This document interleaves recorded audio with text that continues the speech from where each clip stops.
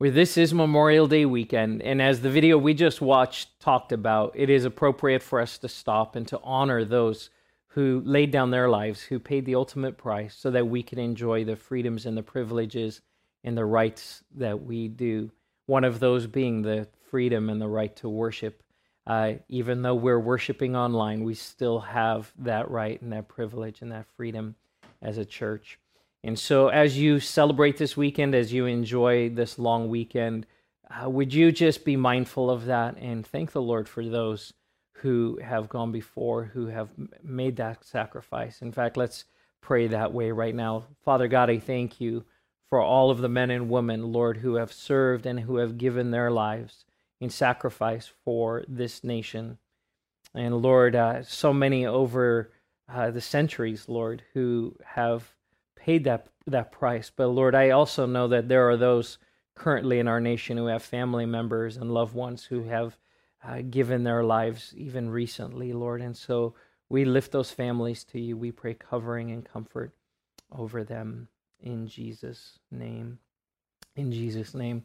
We also want to take time today to honor some special graduates. We have a few people that are graduating from college and from high school, and so we just want to recognize them and that accomplishment. So check out these slides, and we just honor those who are graduating.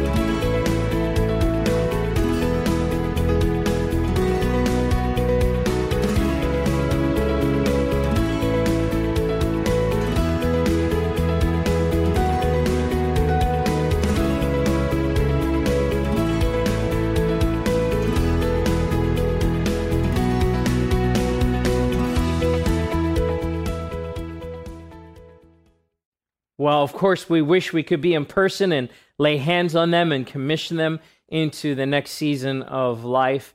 But would you just join me in praying for each of these that have graduated, both from high school and college, as they move into what God has for them? Lord, we honor and bless these graduates. We ask, Lord, that as they move into this next season, this next step of life, God, that you would guide their steps, that you would go ahead of them, that you would be behind them, to their left and to their right. Lord, guard their hearts and minds.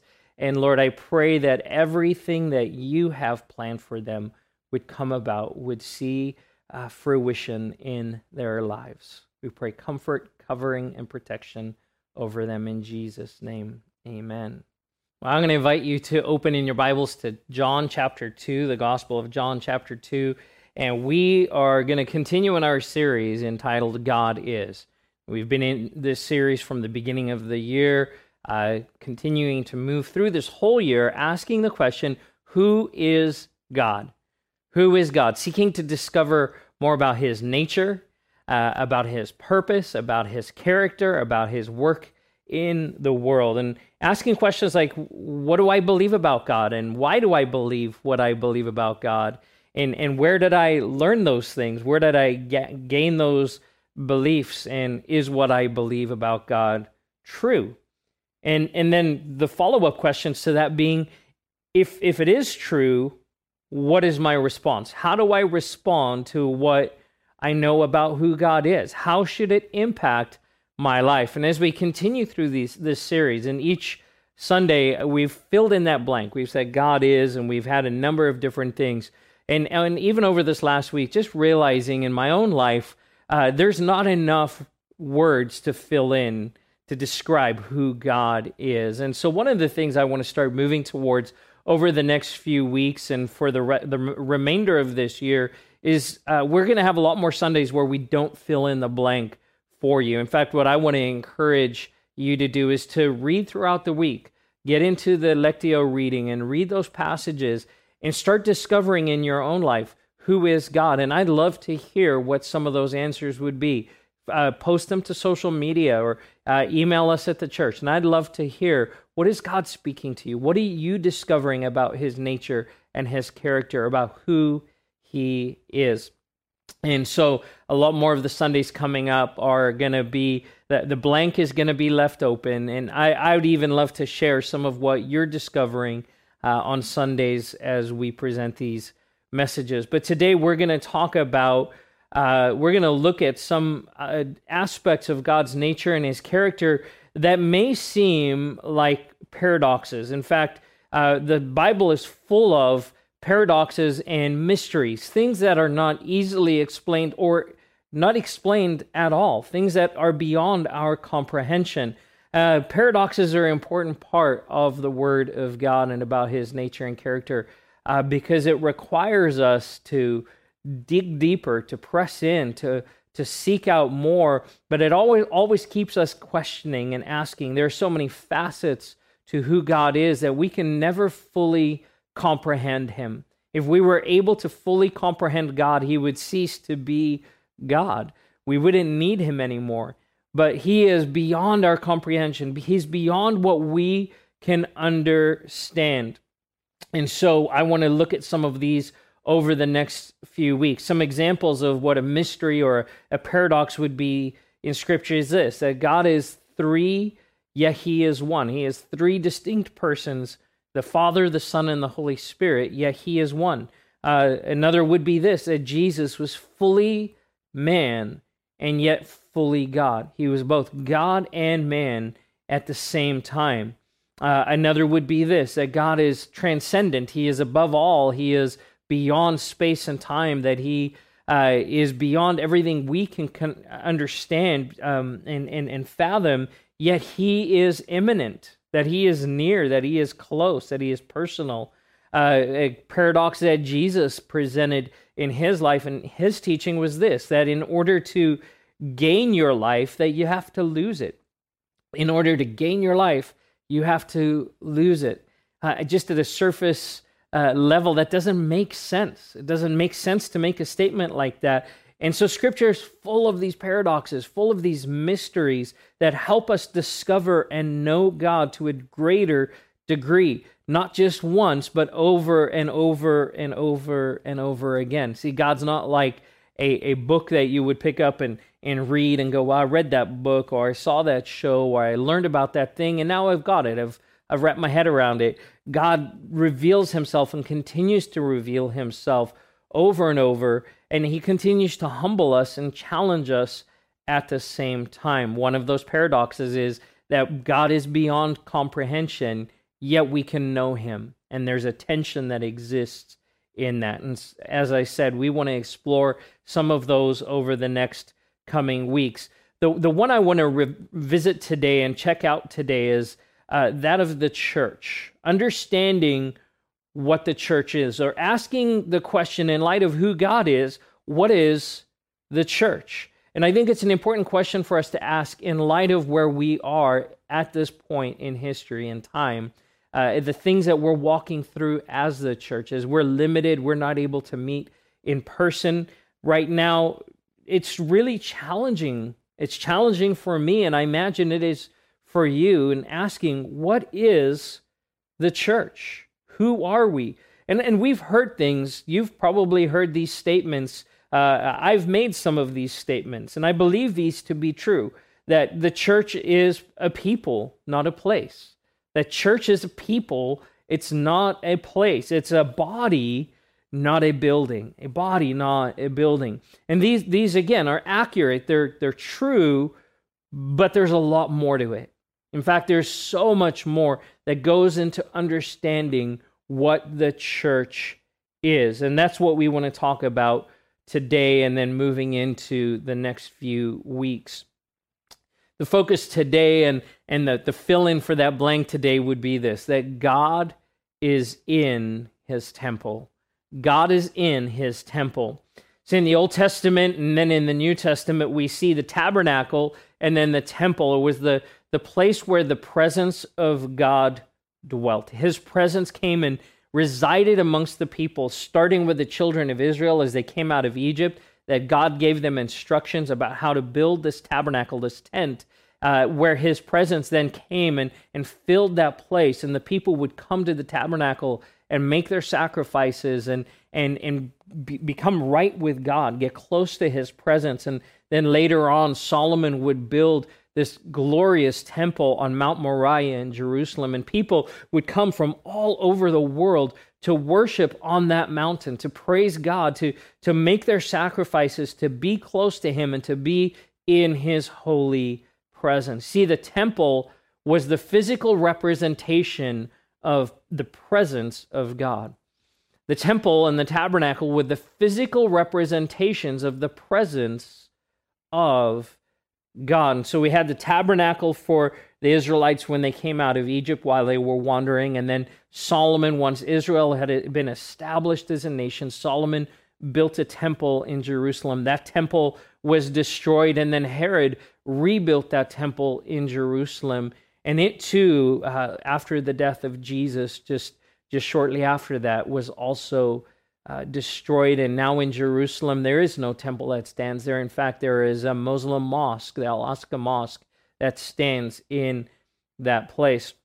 There's an important encounter, though, that Jesus has when he comes to the temple in Jerusalem for the Jewish Passover. And we find it in John chapter 2. And we're going to spend a few minutes today looking at what happened on that mountain when Jesus came into the temple. So John chapter 2, starting in verse 13, this is what it says.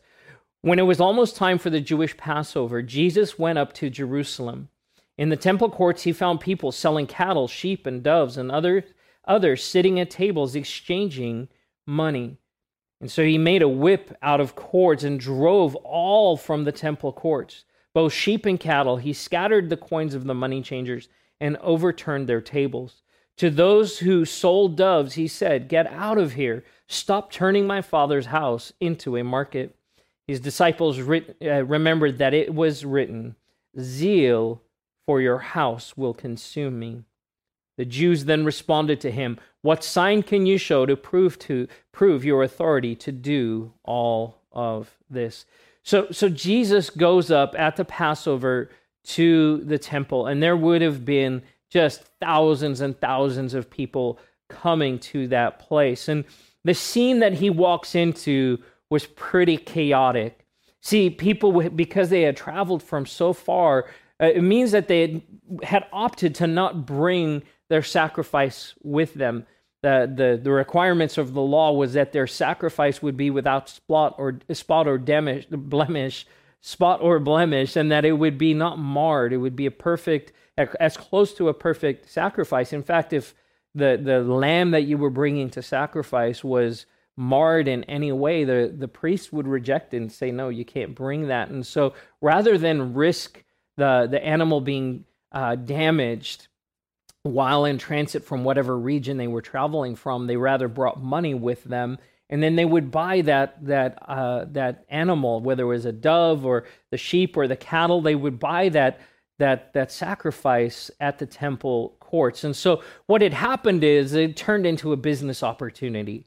And so people were making a lot of money. In fact, because people had traveled from far and wide, they had come with different kinds of currency, like us today. If we travel out of the States, if we travel outside of our home country, we have to exchange money for whatever the currency is, and there's usually a fee involved. Well, that's exactly what was happening here at the temple. People were exchanging money so that they can then go and buy the sacrifices they needed. And so the prices had got jacked up. They were price gouging, essentially, both when they exchanged the money and when they bought that sacrifice. And so Jesus walks into this scene, and he's disgusted by what he sees. He can't stand what he sees in front of him. And in righteous anger, he responds. The fact that Jesus made a whip out of cords and he drove the people out of that place was significant.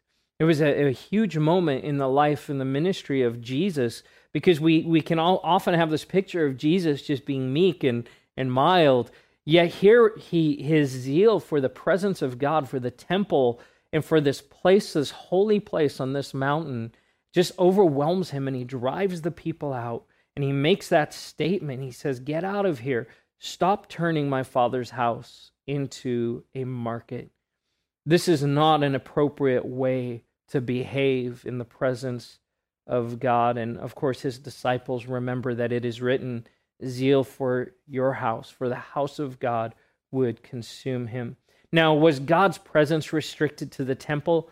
No, not at all. We understand that God's presence was everywhere, that he is transcendent, that he was not limited to being in the Holy of Holies. In fact, the presence of Jesus confirms that he shows up fully God and fully man, fully human. He is outside of the temple, yet he brings the presence of God. But Jesus here is zealous for the significance of what this place is. This representation of the presence of God to the world. He is zealous about what is being displayed. See, it was the temple was a physical representation of the presence of God, and it was important that God's presence was represented well. It was important that God was presented well, and so Jesus has this response. And so he's asked by the Jews in that place, why do you think you have the authority to do these things? You need to prove to us that you have the authority. See, he was upending the systems that they had established, and the financial processes and the financial comfort and the economy that had been established in that place, and what he was doing. And so they respond and say, who are you? Who do you think you are to come in here? By what authority are you doing these things? What's so interesting to me is that what Jesus is doing is challenging the systems and the structures and the norms and the way that people had interpreted the law, interpreted God's instructions on how they would worship to benefit themselves, and he turns those things upside down. And it's so interesting to me that in so many ways, that's what we're walking through as the church today. As we've been limited by where we can meet and how we can meet and when we can meet, that's so many of those things that have just become the norm for us. The way that we are used to, we like to worship, have become challenged, and they have been challenged for us. And all throughout church history, not just Jesus at the temple and not just in this moment right now, but throughout history, we know this because we can see it through studying history. We understand this, that the church has been challenged over and over and over and over again. That the systems and the structures and the modes of worship that we have adopted and said, this is how you're supposed to worship, have been turned upside down throughout history. Whether it was in China when communism took over and the churches were closed and pastors and missionaries were either killed or kicked out of the nation, or to this day around the world where religious freedom is restricted, and so the church is not able to worship in public. Even through more recent history, when the church in Europe was challenged, or the Catholic Church, Martin Luther challenges the Catholic Church and the systems that had been established. All throughout history, we see that the church is challenged in the norms, in the way that we begin to worship, and the things that we say, well, this is just how it is done. And we understand that there are so many facets and dimensions to God's church that we can't fully wrap our head around. I'm pretty confident of this as well. It won't be the last time that the church is challenged. Between now and when Jesus comes back, I'm sure there will be other times and other ways that the way we worship is challenged. And so we have to ask, who has the ultimate authority over the church? Now, in our nation, that is a question that is being asked from all the way from our government in Washington, D.C., the president, the White House, our state government, our local government. But at the end of the day, we have to ask this: who has the ultimate authority over the church? Who does the church belong to? See, we get attached to our methods and our forms and our modes of worship. We even get attached to things like buildings. But we have to pull back our perspective a little bit and say, whose church is this? Who does this church belong to, and who has the authority? What happens to the church, or rather to the temple in Jerusalem, is it gets destroyed. And we find Jesus in the very next verse in answering this question. He changes the conversation, answering the question about authority. He says to them, "Destroy this temple, and I will raise it again in 3 days." And they replied, "It has taken 46 years to build this temple, and you are going to raise it in 3 days?" But the temple he had spoken of was his body. The temple he had spoken of was his body. My first point today is this, that Jesus is his temple, that Jesus is the temple of God. See, Jesus here takes the focus from being on a building and it places it on himself. He makes that statement, "Destroy the temple and I will raise it again in 3 days." He's looking at a physical place, a temple that was built with marble and bricks and mortar. But when he says that the temple will be destroyed and rebuilt, he wasn't talking about that building on top of a mountain. He was talking about himself, that in 3 days that he would rise again. And so what we see here is this shift from the presence of God moving from a building and from a geographic location into the person and into the life of Jesus Christ. And so Jesus becomes the physical representation of the presence of God. That he is Emmanuel, that he is God with us. See, he became the ultimate expression of the immanence of God, the closeness of God, that he walked among us, that he broke bread with us, that he revealed his Father to us. In fact, we just shared in communion, which is part of that celebration and that remembrance that God came in the form of a man and gave his life for us, that he was born, he grew up, he ministered, he died, he rose again, and now ascended to heaven and is seated at the right hand of the Father. That Jesus is the temple of God, that he is the temple of God, that he is, and it was and is, the physical representation of the presence of God, no longer wrapped up in a building, but now wrapped up and contained in the person of Jesus. But it doesn't end there. 1 Corinthians chapter 3, verse 16, Paul writes this to the church. He says, "Don't you know that you yourselves are God's temple and that God's Spirit dwells in your midst?" So my second point is this: we are his temple. So Jesus is his temple, but now we are his temple. His body, the church, is now the physical representation of the presence of God. And that God calls us to be a prophetic witness of the world, a prophetic witness that would display his love, his mercy, his grace, and his kindness to a world that needs to see him. That we would walk by faith, that we would be a people of faith, that we would not look to the systems and the structures of this world, but that we would put our faith and our trust in God, that we would not even put our faith in a form of cultural Christianity or organized religion. At the end of the day, that God is the head of the church, Jesus is the head of the church, and that we would put our faith and our trust in him, that we would embody hope and peace to a world that lacks hope and peace. See, Paul says that we ourselves together, we are God's temple, and that his Spirit lives amongst us. And I tell you today, that is not limited by geography or distance. That if you are part of this service today, along with the tens of thousands and millions of believers around the world who are worshiping online, in their homes, in small groups, that God's presence is in our midst. And we as the church are his temple. We are called to live as a prophetic witness. We are called to live counterculturally while engaging the culture. When I say that again, we are called to live counterculturally while still engaging the culture. Well, what does that mean?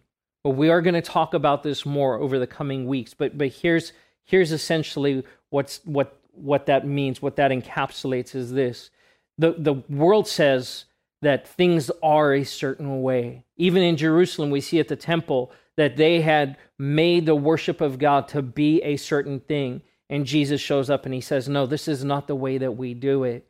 And so he counters the culture. Yet the life and the ministry of Jesus, if we looked at this one moment where he makes a whip and said, that's the way we do it, all we would do is go around whipping people. But that's not what he modeled. He modeled grace and mercy. He spent time with people, engaged with them. He went to where they were. He ate in sinners' homes, and he loved people where they were. And so as the church, we're called to live not as the world lives, but not in such a way that we say, you know what, we're just going to distance ourselves, which so often when we get connected and sold out on our buildings, on our programs, and that becomes the focus, we can become inwardly focused and miss the fact that we're called to engage the world around us. So again, we're going to talk more about that in the coming weeks, but it's just important for us to remember that we are his temple. 1 Peter 2, 4-5 says this, as you come to him, the living stone, rejected by humans, but chosen by God and precious to him, you also, like living stones, are being built into a spiritual house to be a holy priesthood, offering spiritual sacrifices acceptable to God through Jesus Christ. I love what Peter writes here.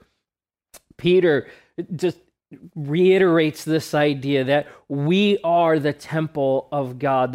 And then he takes that metaphor and he paints this picture. He says, we are like the building blocks. We are the stones, rather than a building being rebuilt on top of a mountain, that we represent the living stones that come together with Jesus as the cornerstone, as the one who holds it all together and determines how solid this structure is. This group of people, this place where God's presence dwells, is based on Jesus. He is the authority. But then he says that we are now fit together as living stones, and that we as the church, as the people of God, the place where his presence dwells amongst us, become this representation, and that we show God to the world. That we, in fact, it says that we would be offering spiritual sacrifices acceptable to God through Jesus.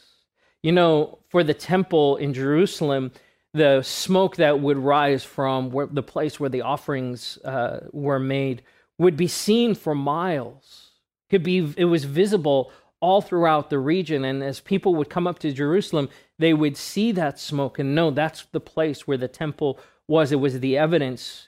Well, we as the church are the temple of the presence of God, and we've been set apart to be holy and righteous, just like that place was, that spot of land in Jerusalem. We are set apart to be holy and righteous.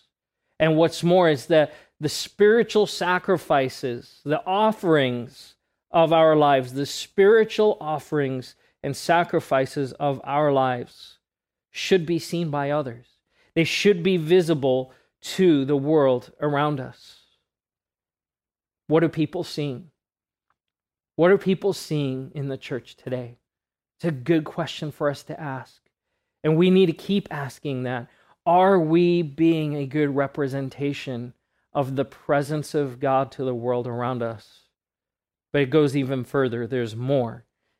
Paul writes in Galatians 2:20, I have been crucified with Christ, and I no longer live, but Christ lives in me. The life I now live in the body, I live by faith in the Son of God, who loved me and gave himself for me. Jesus is God's temple, and we as the church, the body of Christ, we are together his temple. But finally, today, you are his temple. Paul says this, I've been crucified with Christ, that my sin is covered by his death and resurrection. I have life, that I've died to my old life, but now I live, and not just that I live, but that Christ lives in me, not around me, not close to me, that Christ lives in me, and I live this life now by faith in the Son of God. You are his temple. I'll put it this way. You are the physical representation of the presence of God.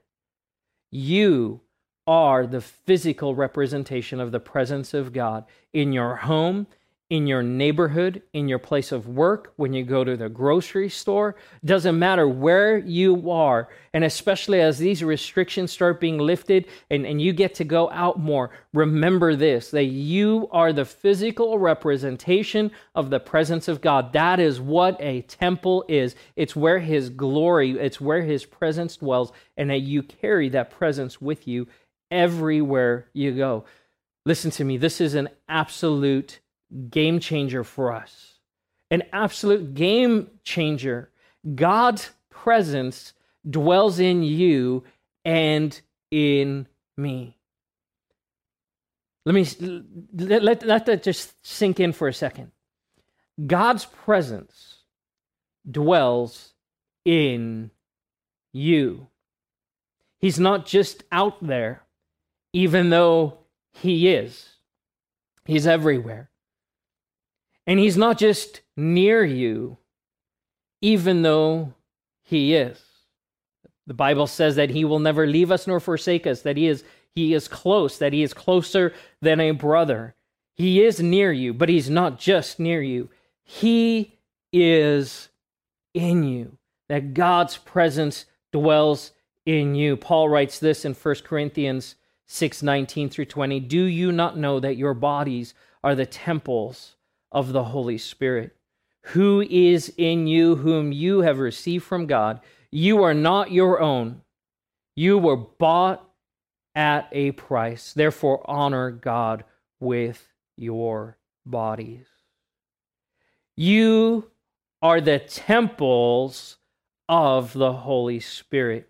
And God has deposited His Spirit in you, that His glory, that His presence would live inside of you. And then Paul's encouragement is this: hey, honor God with your bodies, with your very bodies. Because here's the thing, church, how you live matters.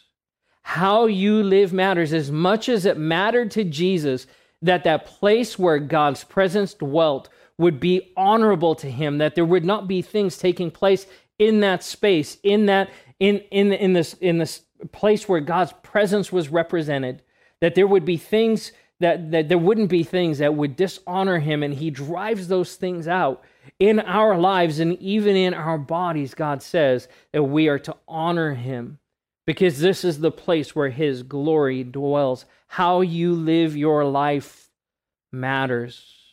But there's a different kind of motivation here, and I've wrestled this my whole life. I've known Jesus since I was 5 years old, and I've walked with God through seasons of my life where I've tried to modify my behavior so that I could feel like God was closer or that I would not be rejected by God. But to know this, that God's presence lives in me when I receive Jesus as my Lord and Savior, when I put my faith and my trust in Him, that the Bible says that His presence lives in you. If God's presence is already in me, it changes my perspective on how I see not only myself, but the world around me. It changes my perspective on what God has called me to and how He's called me to live, that I would be that representation of His presence to the world. So the question today is this: how do we respond? And I think we'd all agree that there is so much here that we can't answer that in one sermon, which is why we're going to take a few weeks to explore this as a church family, to press into this and have maybe some hard conversations that deal with some of the things in our lives that need to be addressed. See, I don't want to just simply answer the question for you, because there is no simple answer. This is something that we as the church, as those who embody the presence of God, would lean into, that we would press into. See, we need to reframe our thinking about who Jesus is, about what the church is, and about ourselves, so that in these days, as we move forward as the church, as we start addressing, well, what does it look like to reopen, and what's church going to look like moving forward, that we don't answer those questions just simply through the lens of the culture that we're immersed in, that we would answer those questions first based on what God would say about who we are, about who you are. And I know this for a fact, that you have been set apart. You have been set apart. Say, I have been set apart to be the physical representation of the presence of God. So let me ask you today, what's on display in your life? What is the world seeing? How can we press into the people, being the people that God has called us, to being the temple, to being the dwelling place of the presence of God? Let's pray. God, we are humbled and honored and overwhelmed that your presence would be in us. God, I thank you that your presence no longer dwells just in a building. Lord, that over 2,000 years ago, that season ended, and that through the life and the ministry and the death and resurrection of your Son, that the presence of God was released upon the earth, that Jesus, you are the temple, that you are the temple, you are God's temple, and that you've called the church to be that dwelling place, that place where your Spirit dwells amongst us. And Lord, that we are the temple, that your presence lives in us. Holy Spirit, that you fill us and that your presence goes with us. Help us, Lord, to be the church that you've called us to be. That we would cast aside any of the ideas, the cultural ideas, the ways, Lord, that the world has formed the church. Lord, that we would cast those things aside and that we would look to you to guide us, to lead us to being the church, to being the people of God that you've called us to being your temple, and to being that prophetic witness of the presence of God, a visible display, that representation of your presence in the world. In Jesus' name, amen. I encourage you this week, spend time in the Word.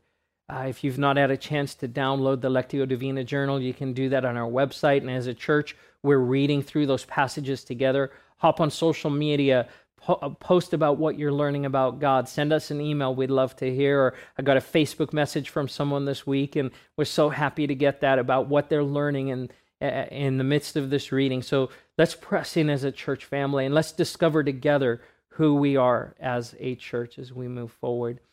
Pray about who you can invite to join you next Sunday, and we look forward to worshiping with you again.